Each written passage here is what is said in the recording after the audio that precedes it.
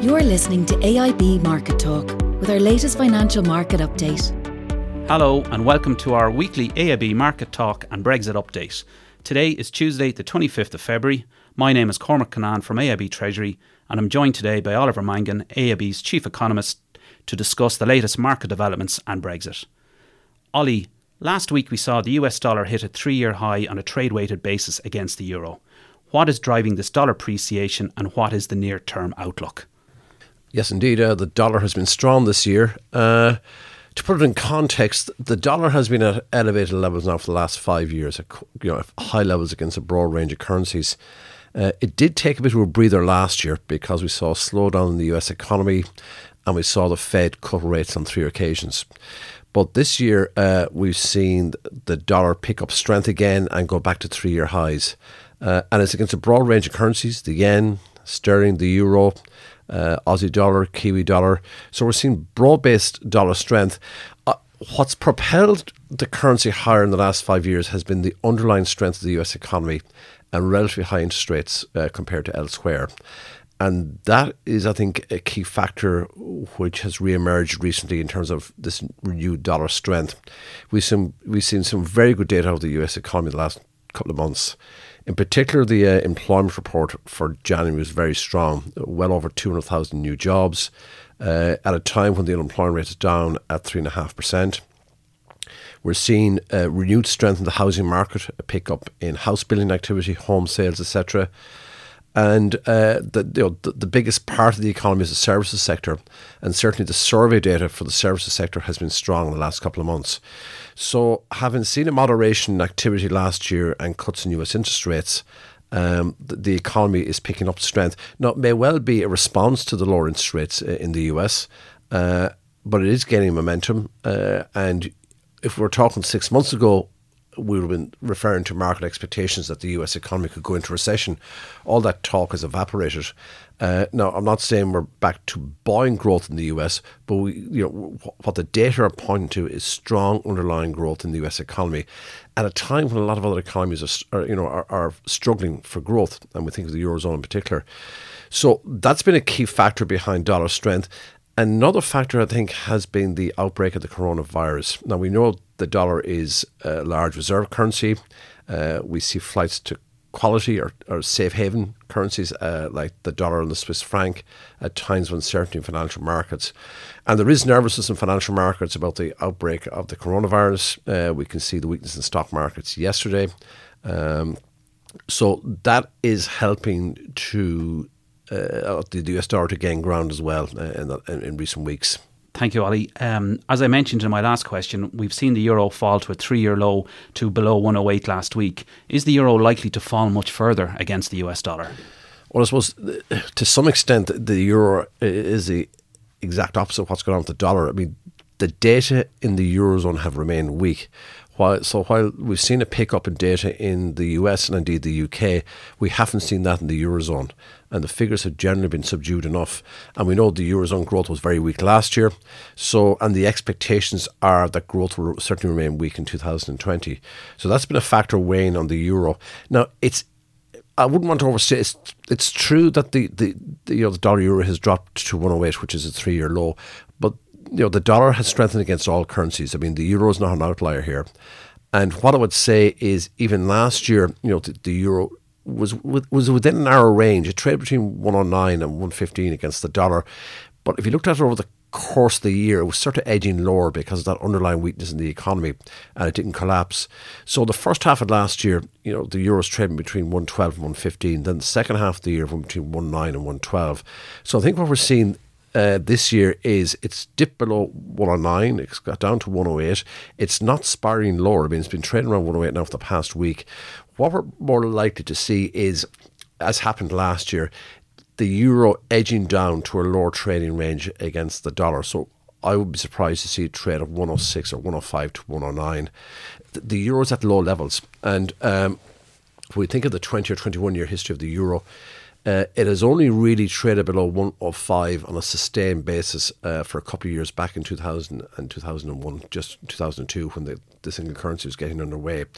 So there's what we call in the markets, there's very strong technical support for the euro between 105, 106 and the 108, 109 levels. And what I mean by that is there's been a lot of trading around that level in recent years. So you go back to 2015, 2016, that was quite a trading range that held that pair for quite a long period of time.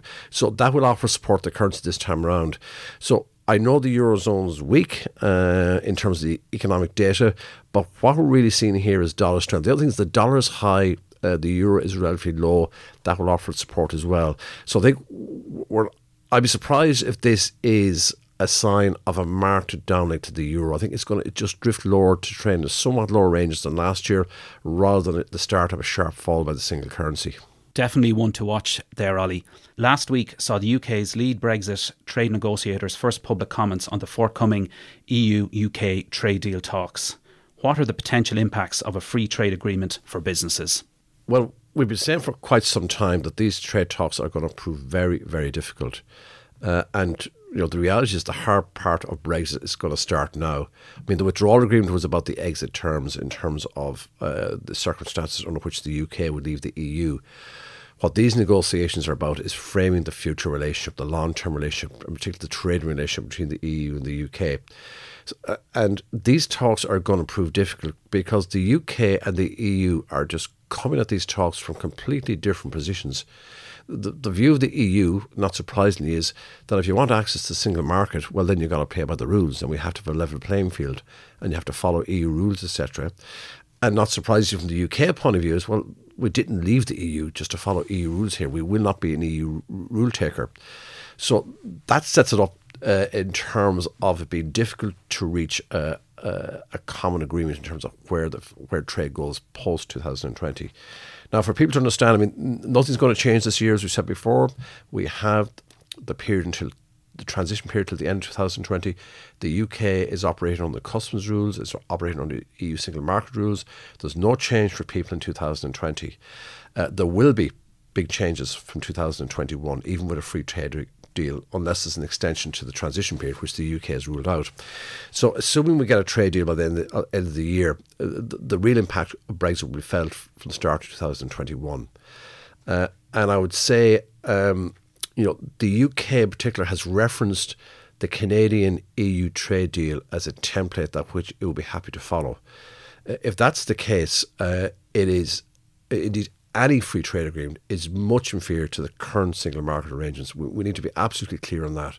It'll be much inferior. And secondly, the UK has left the EU. It's a much bigger economy than Canada. It's located beside the EU, unlike Canada, which is on another continent. So it's the EU will be far more cautious about the trade terms it gives to the UK than it has given to Canada. If you look at the Canadian free trade deal, largely, tariffs and quotas went. So I think it's probably fair to say that a free trade agreement won't involve tariffs or won't involve quotas, which would be restrictions on the amount you can trade between the two countries. But when you look at the Canadian free trade agreement, Canadian exporters have to abide by EU rules and regulations. There's very strict what we call rules of origin in place, which means the EU wants to be certain that the goods that is taken in from Canada are manufactured and sourced in Canada and not from elsewhere. I think people, both importers and exporters, should understand a couple of things. One is that come the end of the year and you move into 2021, even with a free trade agreement, you will require customs documentation. Even if there's no tariffs, the UK becomes a third country. It's outside the customs union. So all goods being transported back and forth between the EU, including Ireland, and the UK, will require customs clearance documentation, even if there's no tariffs. Secondly, there may well be, as I say, rules of origin in place to prove that the goods are sourced in let's say, Ireland if they go to the UK, or UK goods coming into the EU or from the UK. Think of the UK car industry and bringing components in from China and maybe other countries. How are you going to do that? That involves a lot of documentation. We import a lot of goods ourselves from the UK. You want to be certain that the goods are coming from the UK, they're not sourced elsewhere. People refer to chlorine-washed chicken in the US. So we don't want the UK to be a backdoor, or the EU doesn't want or won't want the UK being a backdoor to access EU markets and not abide by EU rules and regulations. So when you look at the research, all the indications are that firms find, tariffs and quotas are one thing, you're certain about them, they're additional cost. The biggest cost that firms face in terms of international trade is actually where non-tariff barriers exist. And this involves documentation, like the customs clearance. Let's say you're using the land bridge route through Great Britain to get your goods from the Republic into mainland Europe. You require customs clearance documentation, transit documentation, etc. And then you may have to comply with rules of origin. And then if the UK diverges with the EU over time, then you'll have divergence rules kick in. You'll have to satisfy UK product rules, EU product rules. So these are all the additional costs. So Phil Hogan, the EU Trade Commissioner, referenced this. He felt there was a sense of complacency both here and in the UK and the EU. We have a transition period. We're going to get a trade deal, so everything will be okay next year. Things are going to change dramatically next year for firms that trade with the UK, both importers and exporters, and a lot of preparation and planning needs to be put in place this year so firms can, I suppose, have as smooth a transition as possible to that new regime that a free trade agreement will bring, as it is completely different and completely inferior to a single market. The other thing to understand is free trade agreements normally cover goods. They don't cover services. And we already see a lot of talk about about whether the service sector in the UK, will it be included, what happens to financial services. So it goes back to the key point. Any free trade agreement will be much inferior to the current single market arrangements and involve a lot of extra costs for firms, and a lot of preparation and work needs to be done to prepare for that. Interesting times ahead, Ollie. Thank you very much for your insights, and thanks to our customers for listening.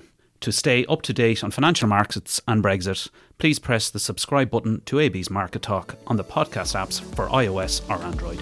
Speak to you soon.